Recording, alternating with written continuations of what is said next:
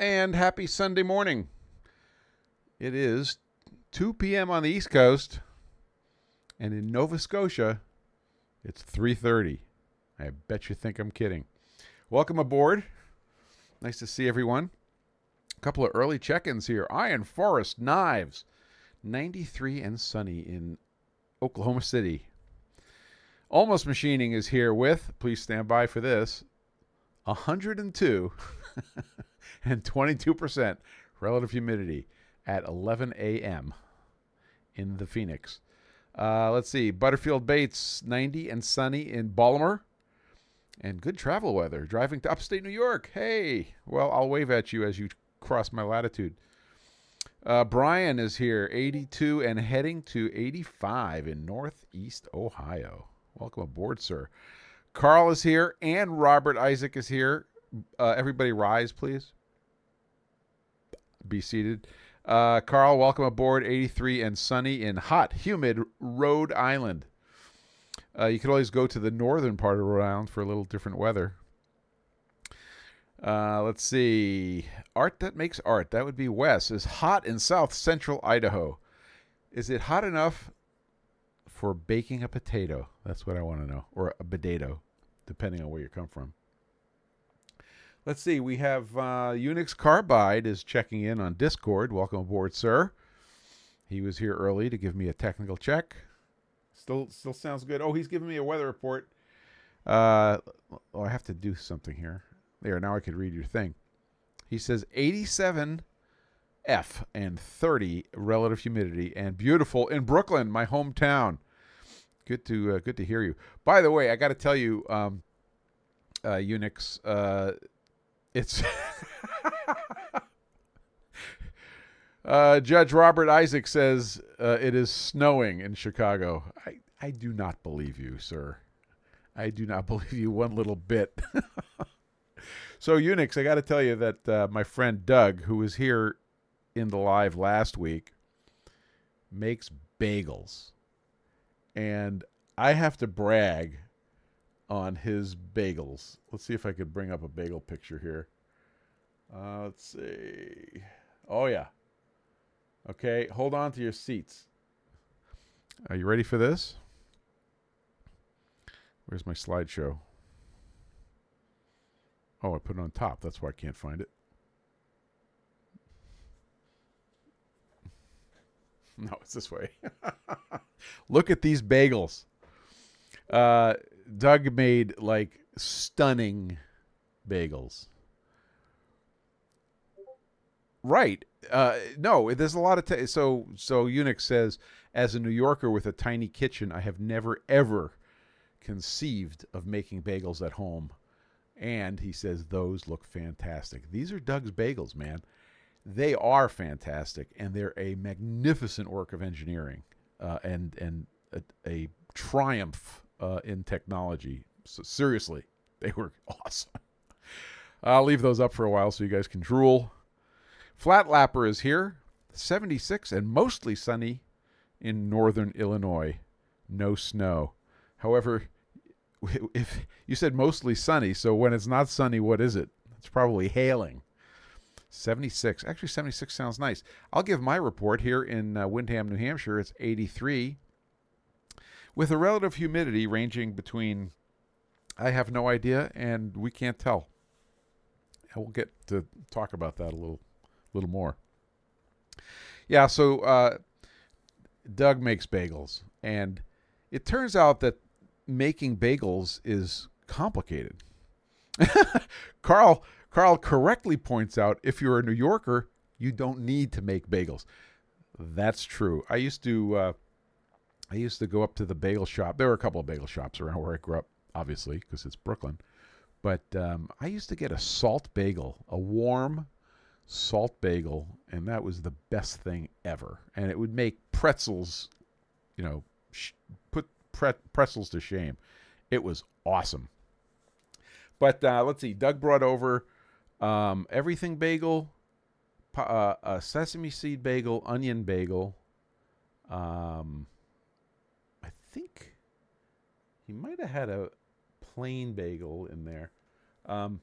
And they were just fantastic. I can't say enough good things. Okay, I better stop talking about bagels, or we're all going to have to go out for bagels. So the bagels were stunning.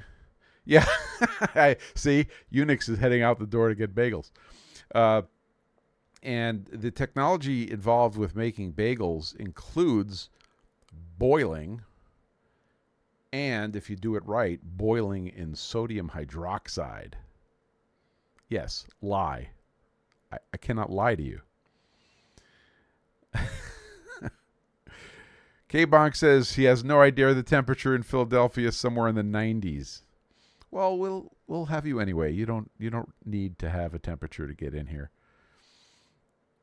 Carl says a bagel warm from the oven is like from the hand of God. You are correct, sir. And we do not call them toroidal bread units. If you say that, you're out. So yeah, you boil them in lye, and there's all sorts of technology. It's not simple. And if you look at Doug's, okay, I'll put it up one more time. I got to brag about Doug's bagels. He's going to laugh when he hears this. Doug makes bagels completely symmetrically. They don't have a top and a bottom. It's a miracle. And he slyly grinned and told me that's part of my process. So he worked really hard to make that happen. Iron Forest Knives said, You saying I can make bagels and anodize aluminum at the same time? Yes. Yes, you could. And I want the full report after you taste that bagel. Almost says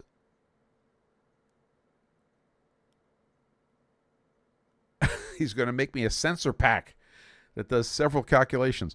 We're going to get to that. The whole relative humidity thing has been, once you go down that rabbit hole, it gets deeper and deeper and deeper. K-Bonk says, I like fork-cut bagels, nooks and crannies. Listen, that's not a bagel, okay? Let's just get the nooks and crannies thing out of the way. A bagel is not an English muffin. I will say, however, that a bialy is closer to an English muffin in terms of texture. But we're not going to get into that. We'll be here for 3 hours instead of 1 hour. Why bagels when you could just make pretzels, asks Almost. I mean, so that is, Doug educated me that pretzels and we're talking the soft pretzels, not the crunchy ones. Pretzels and bagels share that process. They both are get boiled in lye. And that's what gets you that beautiful brown coating. I'm like drooling here. I need a drink. So welcome. I guess we should serve bagels for next Sunday. What do you think?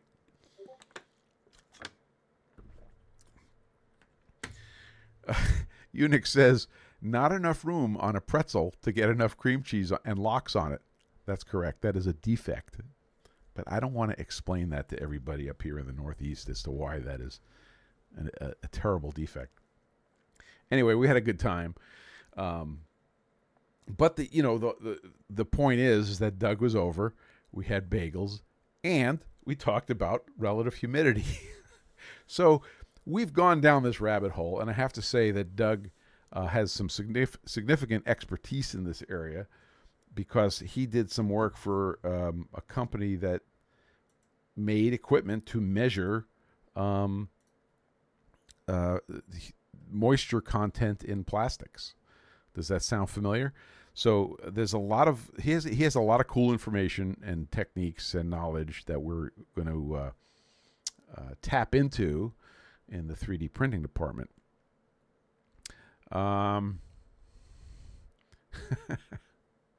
Yeah, mustard does go on pretzels. Mustard does not go on bagels.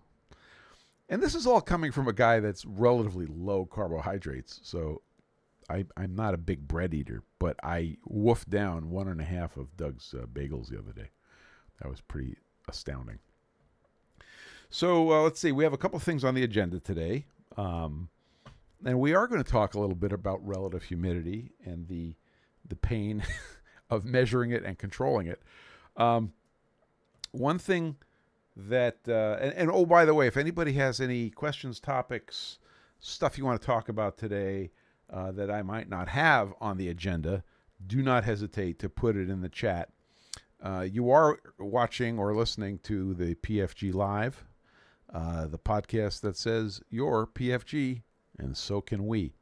So let's get on to it. We have discovered and proved unequivocally that the moisture content of filaments is an important factor in how well they print and how consistently they print. So if we start with dry filaments and we have dry filaments, everything works the same every time. And when you let a roll of filaments sit around and its relative humidity or its absorbed moisture starts rising, then it just starts changing. And then you start pulling your hair out and wondering why that print that you did last week worked great and now it works terribly, and you're using the same filament, and I think I'm going to change brands of filament, and I'm going to change all my parameters. And no, you need to have dry filament. Fortunately, there are dryers now that somebody sent me a picture. Who bought it? Oh, it was Unix. You sent me a picture of. See if you could put that picture up in Discord chat. That would be kind of useful. Maybe it'll show up on the screen. But one example of a nice dryer for filament that's available out there. So we don't have any more excuses.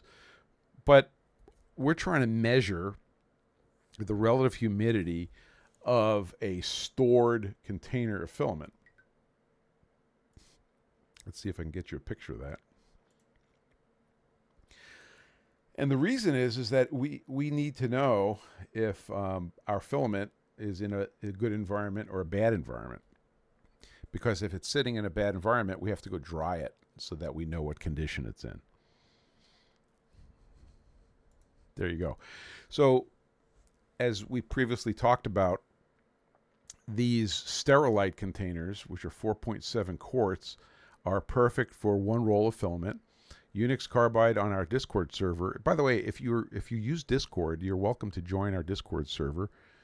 The invite link is in the links page at pfg.gg/links.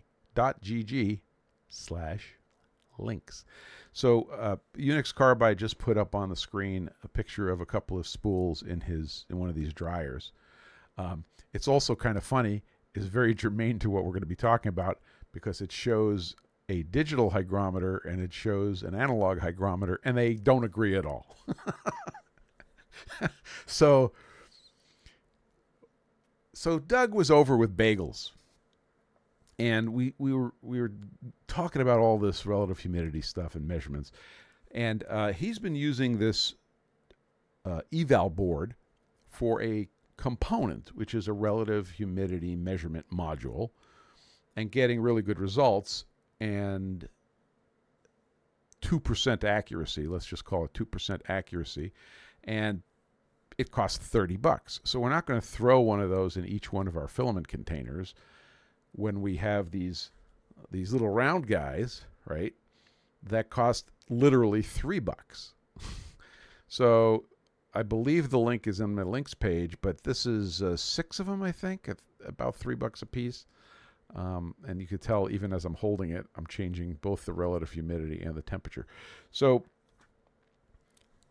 it's kind of cool to have a cheap solution we could throw in every one of these containers and monitor our conditions.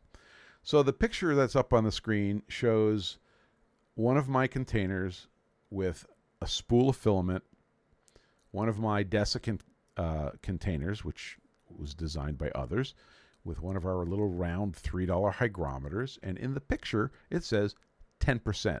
And I can tell you that that's the number that I don't know if it's a Sovol unit, frankly. Not sure. There are a couple of different flavors of these round guys that you can buy on Amazon, and I don't know. I can't recall which company made these, but we'll get to that. So that thing is saying 10%. When I start off with with a dry container with dry desiccant, it never goes below 10%. So the first thing we discovered on these units is they don't go below 10% reading. They can't read lower than 10%. But then we started discovering that these units are not very accurate at low relative humidities. And Doug had a theory that they were designed for humidors that care about relative humidities of about 50%. K-Bonk says, single containers versus large tote with several spools. Argument. You want to start an argument? I'll start an argument.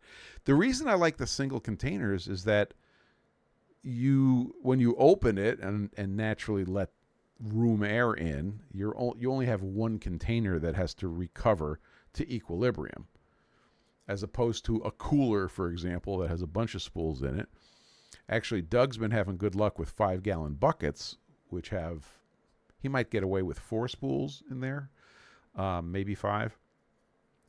So I kind of like the single spool, single container argument because it gives you just more control over the thing you're fighting, which is humidity.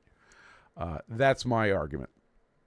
Plus, you could rearrange, resort things on shelves, and do that sort of stuff. So that's why I like it. So we discovered some inaccuracies at low humidity levels. We discovered some kinks in the curve, apparently. Unix Carbide says, individual spool versus larger container. That's boxers versus briefs, in his opinion. I can't disagree. So let me read you a quote from Doug that I got, I think today. I think we were communicating. He says, I continue to titrate the hygrometer. So let me explain what Doug is doing. Doug has a sealed container with a reference hygrometer that we believe is at 2% accuracy and is good down to 0% relative humidity by spec. And he has one or more of our little $3 guys, okay? And I think he has one or more of these new cards that you see on your screen, but we haven't started talking about yet. And he has a port and a paper towel. So the port is a hole in the container that he can dribble in a little bit of water and then close up again. So he's been taking this container from a very low... Hey, Machine NZ! Thanks for popping in, buddy. Nice to hear from the other side of the planet. Have a great day at work and a great week, buddy. Flat Lapper says, I'm thinking larger for longer-term storage and individual for most used or changed. Whatever floats your boat. But after we're done today, see if you still think that same idea for storage. So Doug's container can be adjusted in relative humidity by him titrating, dribbling in a little bit of water, and then letting it settle. And settling is literally a 24-hour process. So he's been walking the relative humidity of this container up very slowly and observing the different hygrometers that are in the container. So this is a right proper engineering approach to measuring the response of these things. So let me go on with what he has to say. He says somewhere between 28.8% and 29.3%, it jumps from reading 10% to 15%. It reads 20% at 30.4% on the accurate one, and 21% at 30.8% on the accurate one. I suspect it will track close to 1-to-1 from there up, but we'll see over the next week or so. So what Doug is implying is what we figured out, is that these things are designed for the 50% relative humidity region, and they are not good at the very low relative humidity region. So I've changed my policy on these things, and they read 10%. When I fill them with a fresh, you can see in the picture here, the blue desiccant, right? That's indicating silica gel. When I use fresh indicating silica gel in a container and seal it up, I very quickly get to 10% on the reading. However, I had said before that I was letting it get up to 15% before I changed it out, assuming I was getting decent numbers. I have changed that policy. I'm still using them. I still will use them to 12%. Might not be perfect, but when it says 12%, I pay attention to it and maybe give it a new refill on its desiccant. And they've been working fine.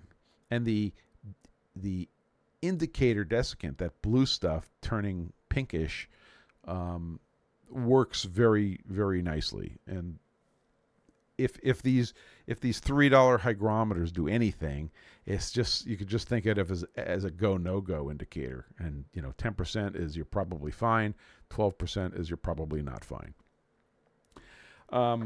And just for grins and chuckles, I have another hygrometer sitting here in the office. This one is a Lacrosse technology that I've had for a while. These are nice. They're good-looking units that could sit on the desk or hang on the wall. This one says 40% relative humidity right now. And this little round guy that admittedly I've been touching is saying 52%. Pretty big discrepancy. So should we care about this? Well, there's a small number of nerds in the community in which I consider myself a member. We should think about it and get a handle on measuring this stuff. But for the most part, if you're doing anything like what we're talking about, you're probably fine. So Doug and I continued the conversation, and he said, you can get these cards, these humidity indicator cards. And so I've been playing with these. I got to cover up my eyeballs. There we go. I've been playing with these guys, and you'll note that inside these black circles, if you're watching the video, which I strongly recommend at some point, inside the black circles, it says 5%, 10%, and 15%. When you pull these out of the can, this is how they come. They come in what looks like a paint can, and it's sealed up. And when you open it up, you see, a pile of cards and 2 packets of silica gel desiccant. And when you pull these guys out, they are blue, and blue. And I would imagine that the first thing that changes is the 5% would change from blue to pink. And then eventually the next one up would do it. When I took this card out and I just left it in the room, all the dots turned from blue to basically white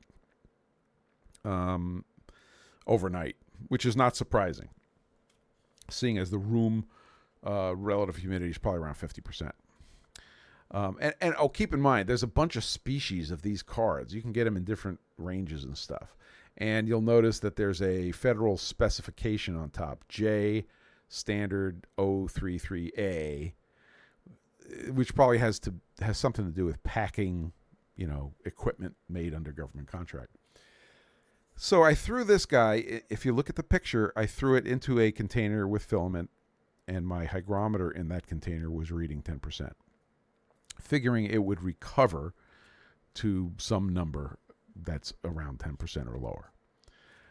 Then I took a brand new one out of the can directly into the same container. So that's the picture you're seeing on your screen.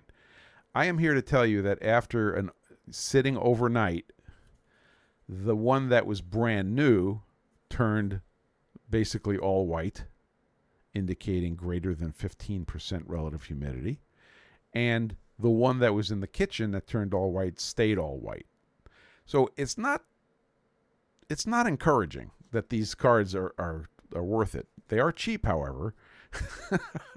And for example, you get this can, and I think this can was $35, and there's 125 cards in it. So these are cheaper than dirt. But I did not get a warm, fuzzy feeling about them actually making a measurement. The one on the right of the photo where it was thrown into my fresh desiccant container theoretically should have stayed either all blue or maybe the 5% would have turned pink. But instead, it faded a lot, which indicates greater than 15% or thereabouts. So I'm not feeling too good about these things, and I thought this might be a good cheap approach, and I now think that might have been a waste of money. But we have them. We'll use them. We'll continue to observe to see how potentially useful they are as we go forward. But I wasn't too thrilled with that. So as Doug and I talked, and I realized that the sensor that his eval board, which cost $30, by the way, the sensor on it is available to design into new circuits. And we talked about, hey, maybe we should come up with our own, little sensor that is accurate at the low end.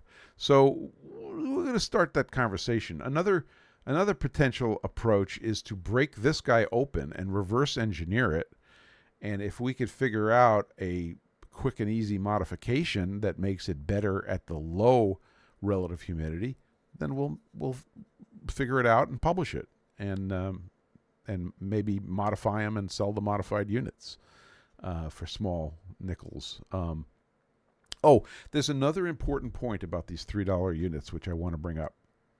And that is that Doug observed that as the battery runs down, the relative humidity measurement on the screen starts going up, indicating a voltage dependency. And he said you could also start seeing effects in the LCD as the battery starts dying.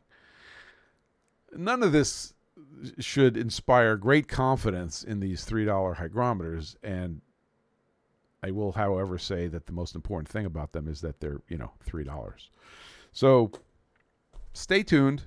We will give you more information as it becomes available, but keep your filament dry. There's the overriding message. And speaking of filament dry, I have a few examples of dry filament things. So as you may have noticed, I'm dealing with an elbow, what's affectionately known as tennis elbow. And I'm back in PT and also dealing with some other things. And the ergonomics of using a trackball, grab my number 2 trackball here, which is unfortunately still plugged in. There we go. So I use a trackball, okay? And I settled on one, and I think I bought 4 or 5 of these because I have workstations all over the place. What did you find there, Unix? Unix found something in jetic.org. Did you find the standard that we were just talking about? Can you give us a one-sentence? Link to the standard. Cool. Can you give us a one-sentence explanation of what the standard's about? And we'll let everybody know. Thanks for doing the research. I appreciate it. So the ergonomics of this trackball were such that my wrist was operating at a little bit elevated bend angle here, right? And I think this is contributory. So I wanted to change the angle of the trackball. So the concept of prototype fast is not, we put that into full operation, and I immediately modeled the bottom of the trackball, which is what this print is, okay? And then I added features to that model to capture the trackball. So you can see a little round feature and a little rectangular feature. And on the bottom of the trackball, you can see there's a round hole and a rectangular hole. So now we had a way of capturing the trackball. That was prototype number 2. These took 12 minutes, I think, or 15 minutes to print. Number 3 improved those, right, based on the observations, both in position and size. So there's prototype number 3. And then finally, prototype number 4 was, let's see, where is it? I'm using it. That's the problem. Prototype number 4 looks like this, and it's a 10-degree wedge. So it elevates the trackball 10 degrees, and that works fantastically. Which trackball? I knew you'd ask me that. I will tell you. So now my trackball sits with a 10-degree elevation, but that's not the point. The point is this concept of rapid prototyping. Okay? So each one of these prototypes lasted about 20 minutes on my desk before I went ahead and did the next thing. So here's, I call this V6. This is pretty much the last of the development. You could see I got rid of the lightening holes, and there's 2 features there to pick up the bottom of the trackball. It has the 10-degree wedge shape to it to tilt the trackball forward. But now, if you look at it from the front, it also has 8 degrees of roll to it. So not only does it tilt the trackball forward, but it rolls the whole assembly to my pinky. Okay, and to me, that felt good. That felt like the best position for this trackball. So as I actually put the trackball I'm using back on it, that works super, super well. The trackball I'm using is called a Deft Pro, D-E-F-T Pro. And it's just the one I chose. You could use it wired or wireless. You could use it Bluetooth or proprietary. It's pretty cool. You could use it on batteries. You could plug it in. At my desk, I have it plugged in, but I have one that I take on the road, and it has batteries in it. So this was a great example of prototype fast and release fast. So each one of these prototypes was literally, half an hour of between design, print, and evaluate, which I think is pretty cool. This one, obviously took a lot longer to prototype, and then they put rubber baby buggy bumpers on the bottom so it didn't slide around on the desk. And then in the next version, I had recesses to accommodate the rubber baby buggy bumpers. And that worked out great. So there's a little story about rapid prototyping. Here's another story about rapid prototyping. And that is my son plays this card game called Magic the Gathering. And in doing so, you're playing with a deck that you design that has 100 cards in it. And we bought a commercial box, and his cards didn't fit. They were too numerous to fit in the box. And then we realized he was putting the cards in a plastic sleeve and then putting that in another plastic sleeve to super protect the cards. This made them thicker. So now 100 of his cards don't fit in a 100-card commercial box.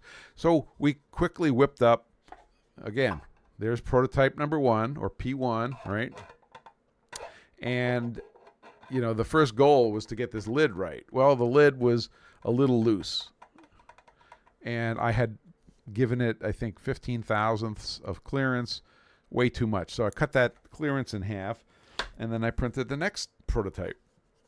And that was much better. And then we started developing a latch that involved a spherical section cut into one side and then a projection into the other side. And those 2 tabs were on opposite sides of the box. So it added a little bit of artistic flavor, but it also is to give it a little bit of a latching mechanism. Okay, so you can see it is working, but it's a little bit light. So we are going to increase the latching. So that was P2. P3, I need to spend a few minutes. We'll probably have that printing today. But another great example of rapid prototyping. By the way, all this yellow stuff you're seeing is PLA, regular, boring, cheap PLA. Now, how does that connect to our dry filament campaign? Well, these things are gorgeous. I mean, regular run-of-the-mill PLA stuff coming off the Bamboo X1C printer is spectacular, right? The surface finish and the, everything is great. So you could run it fast, reliable, perfect. If it's dry, if it's wet, I don't know what you're going to get. And different filaments behave differently. PETG, which I use a lot of, if it gets wet, it starts acting up. And it's not pretty. So you have to keep it dry. So that's another example of the rapid prototyping. And very, very happy about that. I'm going to take a sip of water. If any of you guys have any more questions, drop them in the thing, and then we'll get on to the next topic. Unix Carbide says that the federal standard referred to on these humidity cards, J Standard 033A, is the Joint IPC JEDEC standard for handling, packaging, shipping, and use of moisture/reflow sensitive surface mount devices. So it's for packaging of electronic devices, surface mount devices. And Doug was explaining to me that a lot of electronic components, when you look on a circuit board and you see the little black integrated circuits and other components that are in a plastic package, it's in a plastic package. So they are worried about moisture absorption into the plastic of the electronic parts. Because when it goes into reflow, what happens? That absorbed moisture is going to come out as steam and can screw up a reflow soldering process. So they care about that. Unix Carbide says, you have blue, I use orange. Is the desiccant one uses akin to the lightsaber color in the Star Wars universe? The answer is yes, it is. And my lightsaber is blue. I respect you for having an orange one. We can get along. But more seriously, he says, is there a difference? I have no idea. If it's silica gel, which I trust it is, then silica gel and silica gel are basically the same thing. However, there is a difference in chemicals. And what I've learned is that lovely blue color, let me turn on the picture again. That lovely blue color, which is over here, okay, is a cobalt-based compound, and you do not want to be eating the cobalt-based compound. Please do not eat the blue stuff. So I am guessing that the orange indicator is a different chemistry and probably maybe better for your health. I have chosen to stick with the blue stuff because the contrast is excellent. I'm colorblind to a small extent, and I think it works great. And I don't eat it. I try not to eat it at all. So that's the story. So that's purely a theory. I'm making that up, but it's probable. Does that answer the question? Iron Forest. Oh, Unix, you're funny.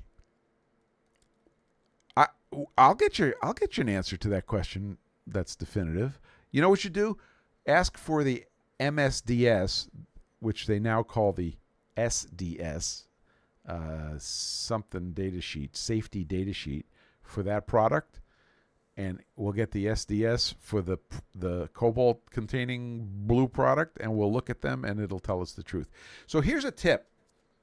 If I've been droning on here, if this is a tip for everything. When you see a product, typically a more, chemical-y product, and you want to know what's in it, yes, read their ingredients, but also ask for the safety data sheet, what we used to call the material safety data sheet, the MSDS. And it will give you, it has to, by law, it will give you some important chemical identification, and they'll make it a little obfuscated. They'll say somewhere between 5 and 25% of, sodium cyanide or something. But it will tell you what's in there. That's a really good thing to do, both from a safety standpoint and a nerd standpoint. And Unix says he likes to put orange stuff on his bagels. Yes, but that's different. That's marine-based orange stuff. This just in from Iron Forest Knives. He says, I bought a bamboo P1P last week based on your recommendation. It's been printing since I got it Thursday. Very pleased with it. Already ordered the P1S upgrade kit, LOL. That's good news. I've been very, very happy with my bamboo printers. And they've been busy with engineering work. They've been obviously doing production work for the trays and now the balancing stands. More on that shortly. And they've been great. Machine NZ, weren't you supposed to be going to work? Dude, I don't want to be blamed for making you late to work. Oh, now he's off to work. Okay, he says, I helped a guy develop a tool for the supermarket industry. I 3D printed a range of prototypes for him. To injection mold these would have been a ridiculous price. That idea, and now gone to patent. Beautiful. Perfect. Get to work. Get to work. We won't talk about anything interesting, I swear. I'll wait till you shut the door. Is he gone? Did he leave? Okay, we can talk about him now. I'll tell you, these guys in New Zealand. So that's a perfect example of doing stuff. You could tell a customer. I experienced this a lot. You could tell a customer, give them 5 different options of a physical thing, and they think they understand it. But if you put 5 3D printed things in their hands, it's a whole new world. And the same is true for us. Until we get the 3D printed thing in our hands, we don't get our heads around it, which is the basis of a story I'm about to tell you. I think I'll save it for last because it's the best. It's the best thing. So there you go. That's a lot to talk about, and it's just relative humidity. It's not it's a dry heat, Sarge. That's what we need to know. Okay. Let's talk a little bit about this week's tool of the week. So, Octane Work Holding, one of my buddies, he posted a reel that was some fast-paced, cool video about a little shop tip, and it caught my eye, not because I've never seen it before, but because I had a problem that needed solving, sitting in the shop, and this was the solution, and I needed a good kick in the proverbial butt to figure it out. And that is these Noga deburring tools for the bottom of a blind hole. So if you drill a hole, maybe tap a hole, and now there's an edge on the bottom that you can't quite get to. Which number is this? No, this is the small one. I need the next one up. So let me show you this tool. It's the neatest thing ever. It is a deburring tool, okay, with a little floppy end. So you can flop it over, stick it in the hole, and then unflop it, and it becomes a little triangle, right? And you pull that hard up against the what would be the top of the hole, right inside, and then you could deburr the back of it. Here's a perfect example. Tell me if this piece of metal looks familiar to you. This is the B200 balancing ring, okay? And this is an old one that has some stains on it. Don't panic. Uh, there is a set screw hole right there. Okay. Well, that set screw hole gets a nice healthy chamfer on top, but it's really hard to get the hole at the center of the ring, or not the center, but the inside surface of the ring. How do you deburr that? So I do use a Harvey back chamfer tool that drops into the hole, okay, and then it goes around the bottom of the hole, and it has a 45-degree angle, and it does a chamfer. But it's not enough. I need a bigger chamfer, but I can't stick a bigger Harvey tool down there because of the diameter of the hole. Along comes this Noga tool, and you basically push the little button. It's like a pen. Stick it in the hole, okay? And then when you pull it out, it turns into that what would we call that? A V shape, I guess. And now you turn it, and you can deburr the bottom of that hole. In fact, this one has a nice big burr on it. Let's see. You're screwing up my demo, dude. Yeah, there we go. Anyway, and it removes the burr. When you're done doing that, you push the button and you slide it out. So this thing is going to save my. Oh, I see. This is out of tolerance. That's why it's kicking around. This thing is going to save my bacon. Let me demonstrate it on one of the other holes. Once again, if you're listening on the podcast, I'm so sorry. So there it is. Pops through. Pull back. Deburr. Okay. Push the button, and you could pop it back out if you do it right. Okay. So these tools are pretty cool. They come in 3 different sizes. The one we just used is called the RC2000 by Noga. I'll put links to these on my links page, but I haven't done it yet. The second one is called the RC1000, and that's cute as a button. Little teeny thing, okay? And then the third one, I bet you can't guess what it's called. What do you think it's called? That's correct. It's the RC2200. I'm not making it up. It's the RC2200. And that's the big boy, okay? And I think the one you saw on Octane's video was the big boy, okay? And they're pretty useful. So I will be using these to deburr the back of the holes on the balancing rings, that one pain in the neck hole, so that my fingers like it. It's not critical. It doesn't change the operation of the part, but I kind of want to make it feel a little better. So the Noga RC1000, RC2000, and RC2200. I bought them through McMaster Car. Like I said, I'll put links on the links page when I get a chance. If you don't have them, I recommend you buy them. So that's the tool of the week, and I love it. If anybody else has solutions for doing that deburr on the bottom of a hole that you can't get to, please let me know. This is an interesting problem that needs solving. And one of the challenges of my setup is I can't go in very deep under that hole because there's the expanding mandrel that's holding the thing in the machine, and I don't want another setup. So it's either do that one deburr operation by hand or don't do it at all, both of which are acceptable. But anyway, we'll see.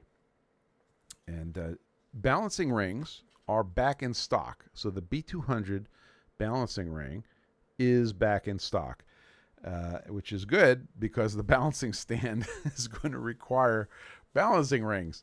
And the balancing stand is coming along awesomely well. Okay, let's talk a little bit about the balancing stand.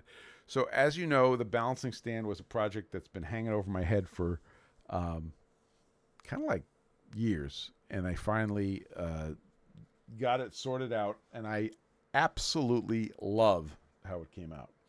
So if you're, again, on video, here's the balancing stand. I'm going to spin it around so that you see the front. Okay. And it came out just wonderfully, and it works beautifully. I've balanced wheels with it, and it's just a joy. So I can't wait to get this ready for you to order.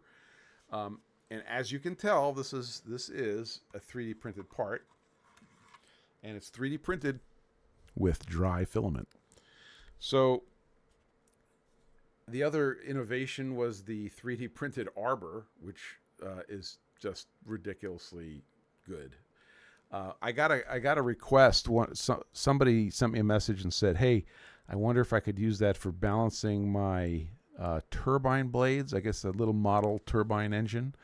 And the answer is, if you guys have an application that needs a different shaped arbor or a different shaped taper for your arbor or whatever, let me know. I have a sense of humor. This could be interesting. But there's the design. And one of the things in this design is this little V shape here. Okay. And the V shape does a couple things. It removes unnecessary material. It looks cool. And it gives you a place to store the arbor. See that? The old balancing stand did not have a place to store the arbor, and I was coming up with a nice way to do it. So, as I do with a lot of products, this thing was sitting on the table next to my comfy chair in the living room while I was icing my elbow. I bet you didn't think I was going to tie this all together. And I was looking at what needed doing, and for example, I was feeling the tightness of the rods in their captures. I mean, they're well captured, but I was kind of saying, well, maybe I want it a little tighter. We'll have to see. But in terms of product development, I like having the unit in front of me so I could mess with it and see what needs changing and what needs improving. And as a result, because my right arm was in a big ice pack, and my wife came over, and she said she brought me some food or something to put on the table to the other side of me, and she said, I have to move this. And I said, oh, can you just move it and put it on the coffee table? So she picks it up. I'm going to demonstrate what happened here. She picks it up, and the arbor slides out and falls into the middle. And I looked at that and I go, it's kind of annoying how while the arbor has a place to be, that was easy. I bet you think I planned that. It's a very slippery place, and it won't stay there. So I'm changing the design. So I'm going to be adding a little feature that captures the arbor here, so that when you put the arbor in, it can't wiggle out and slide out the side of the housing. This sounds like a stupid small thing. We're talking about 1 gram of plastic, maybe a couple of grams of plastic, a little bit of design work so it looks nice, but it's going to be better. It's going to be a lot better. So the fact that this thing was sitting around and so that I could stare at it, and my wife picked it up and went to move it, and the silly arbor slid out just like it slid out for us right now. So now what'll happen is there'll be a feature. I'm holding this up to the camera with a finger on either end of the arbor rod, and it won't be able to slide out anymore. And that's really useful. So, this product development stuff. Now let's just imagine that we developed this product using standard, engineering think. And, we got it all ready, and then we maybe machined a couple of prototypes or whatever, and maybe we even started machining the injection mold for this new plastic product. And then all of a sudden somebody figured out that the arbor wasn't staying where it was designed to stay. Oh, let's make a modification. How many dollars is that going to cost? But because we're using a 3D printing process, we could say, oh my God, that's a great idea. Do a design change, and literally the next one that leaves the door can have the improvement. This is not for making toys anymore, folks. This is phenomenal. So that's what's happening with the balancing stand, okay? By the way, the name, we've come up with the model number. It's the BS1, the balancing, I'm sorry, BS8, because it could take an 8-inch wheel. So this is the BS8. And just watch for the new artwork soon, because as you know, we have fun with our stuff. So when you buy one of these, it's going to have that feature. Not one has left the building without that feature yet. So isn't that neat? That is another advantage of 3D printed products that are well engineered, that when you want to put another feature in, the very next product is going to have it, which I think is fantastic. Besides the fact that you don't have to maintain, ridiculous inventory levels, etc., etc., etc. DBX, hey man, I saw you. You can't sneak in. I saw you sneak in the back of the room and sit down and start taking notes as if nobody noticed. DBX says, I think there's a whole discussion to be had about revision responsibility to customers. Folks get annoyed when somebody pays for something and then what seems like 10 minutes later, a fix that is unavailable to them is deployed. This is a timely comment. As you guys know, I own a Ford F-150 Lightning truck. And Ford just announced price reductions on the Ford F-150 Lightnings.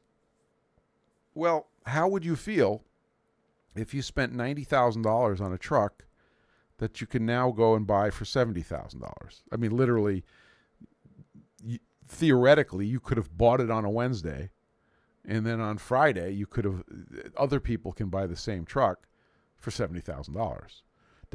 Does Ford owe you anything? And the answer is, they owe you as much as they have to give you to get you to shut up. Right? So, I mean, if they can get away with it and cause you to just, that's the way it is, that's preferable to them, because guess what? That's kind of the way it is. So that's what's happening in the Ford F-150 Lightning world right now. So let's extend your question to what I just described. What if you bought a balancing stand, last week, and you got it and it works and everything's wonderful, and then they said, "Hey, there's this new feature. It's now the BS8A," and now you say, "Oh, geez, what am I going to do about that?" Well, the answer, unfortunately, is the same. It's like, if everybody's happy with their product and it's doing what it's doing, then there's nothing to be done. On the other hand, if it's something that's upgradable, like you add a thing to it, like put a screw here, then giving you the screw is not a bad thing to do. But if I have to replace the whole product, I don't want to do that. However, if you contact me and you said, "Hey, boy, I really want the feature of my arbor not falling out the thing," you know what I'm going to do? I'm going to do the right thing. I'm going to figure out a way to get you the new one, and I want to keep a happy customer. So have I done that before? Yes, I have. And I'll do it again. Is Ford going to do that?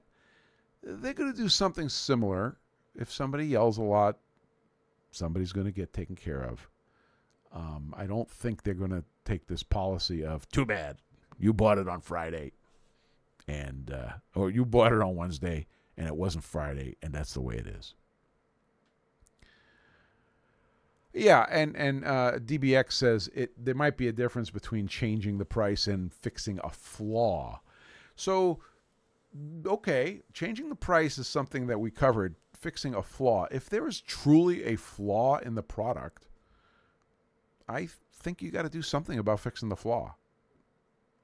You know, I'll tell you a story that happened to me about 2 months ago. Indiana John says, do I win the latest tune-in? And you know what the answer is? We don't know yet.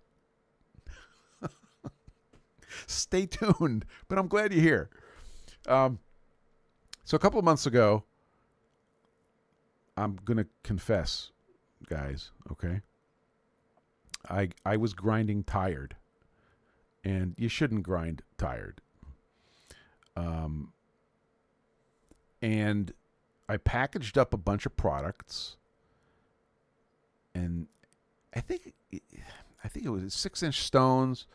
And as I got to the end of packaging the last one, I noticed a defect in the grind, which I will not let out the door. So that's easy.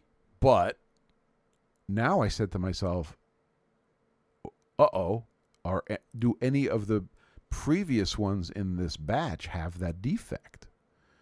And I'm telling the story a little bit incorrectly because I had already shipped one, and I discovered that I had a problem with that batch that I didn't catch. Oh, trust me, that's not going to happen again.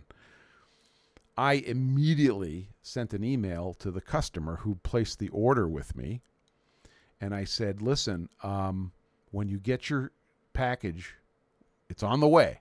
When you get it, do not open it. I am shipping you right now a replacement package. And I packaged up a replacement, and I sent it to him, I think at a faster rate, like second-day air. He, in fact, got the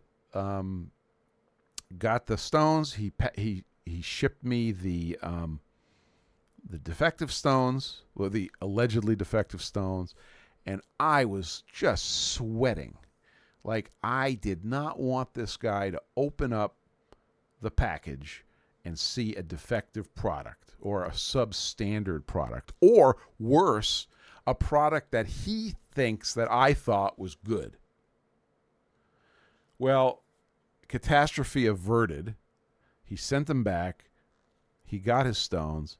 He was very happy, really happy. In fact, he placed another order, like very soon after that. And I got the ones back, and guess what? They were fine. They didn't have the defect. But I wouldn't have changed anything about that transaction except for it not having to happen. I needed those back. So, do the right thing. My philosophy is do the right thing. If you made a product that had a flaw, fix the flaw. And if it costs you money, it costs you money. That's the cost of having a flaw. Okay. Almost says, you are not changing form, fit, or function. You are adding in a feature not to the requirement. Say you had 20 of these out there, you could print a stop set, arbor, holder, screw-on, bracket, blah, blah, blah. Yes, I've already thought about that. I could print a little plastic widget which gets glued, snaps on or glues, maybe both. It goes on with a drop of glue and it does the function. And I would send that out to whoever wants it. That's what I would do. No problem. But do I have an obligation to someone who bought a product, a year ago and has been using it, and all of a sudden I improve it? Do I have an obligation to go back and improve their product? No, I don't. Would I take care of them if they asked about it? I'd probably do something. Yeah. So this is the thing. Now here, DBX says also might be a difference between changing the price and fixing a flaw. Right. Oh, almost says, yeah, fix the issues on your time. Integrity. Yeah. Yep. So that's a story. In this particular case, nothing left the door yet. So we have this little feature, this little stupid little feature, which is really a quality of life improvement. And I'm very excited about it. So that's the story of how my wife improved the balancing stand. And now I have to increase her cut. It's just the way it is. If I want to live indoors, you got to do what you got to do. So I think we did it, guys. We got to the top of the hour and covered all the planned topics. If anybody has a question, get it in the chat right now. Otherwise, I think we're going to have to wrap this up and wait for another week. This was a fun week, except for the tennis elbow, which has a long name that I cannot pronounce. Much was done this week. A lot of computer cycles this week. I don't talk a lot about this stuff, but I've been doing some antenna simulation and optimization, and the big computer has been just cranking all week. Let's see. I'm checking all the sources. I think we got everybody's questions. So I'm going to say have a great week. We'll see you guys next week. I have no idea what the plan is. There's no plan, no weapons, no backup. Just the way I like it. All right, man. You rock out too, Unix. And nice to see everybody here. We'll see you next Sunday for the PFG Live. And it will be at the same bat time, same bat channel, 1400 on the East Coast and 1800 on the Zulu Coast. Flat Lapper, nice seeing you. Have an awesome day. Carl, thanks for being here. We're on our way to fully dry filaments. CJ Stevens, have a great week yourself, sir. Almost. You're awesome. I want to talk to you on chat about the other thing and the thing with the thing. And let's see, who else is here? DBX, thanks for checking in on the Discord side, buddy. We're going to get Discord rocking a little more. Bob Isaac, thanks for being here, sir, and enjoy this glorious weather that we're sharing. It's pretty nice. I might sit on the back deck and snooze for a while after this. This has been the PFG Live, brought to you by Kinetic Precision, who says, we're flat, you should be flat. And we'll see you next week.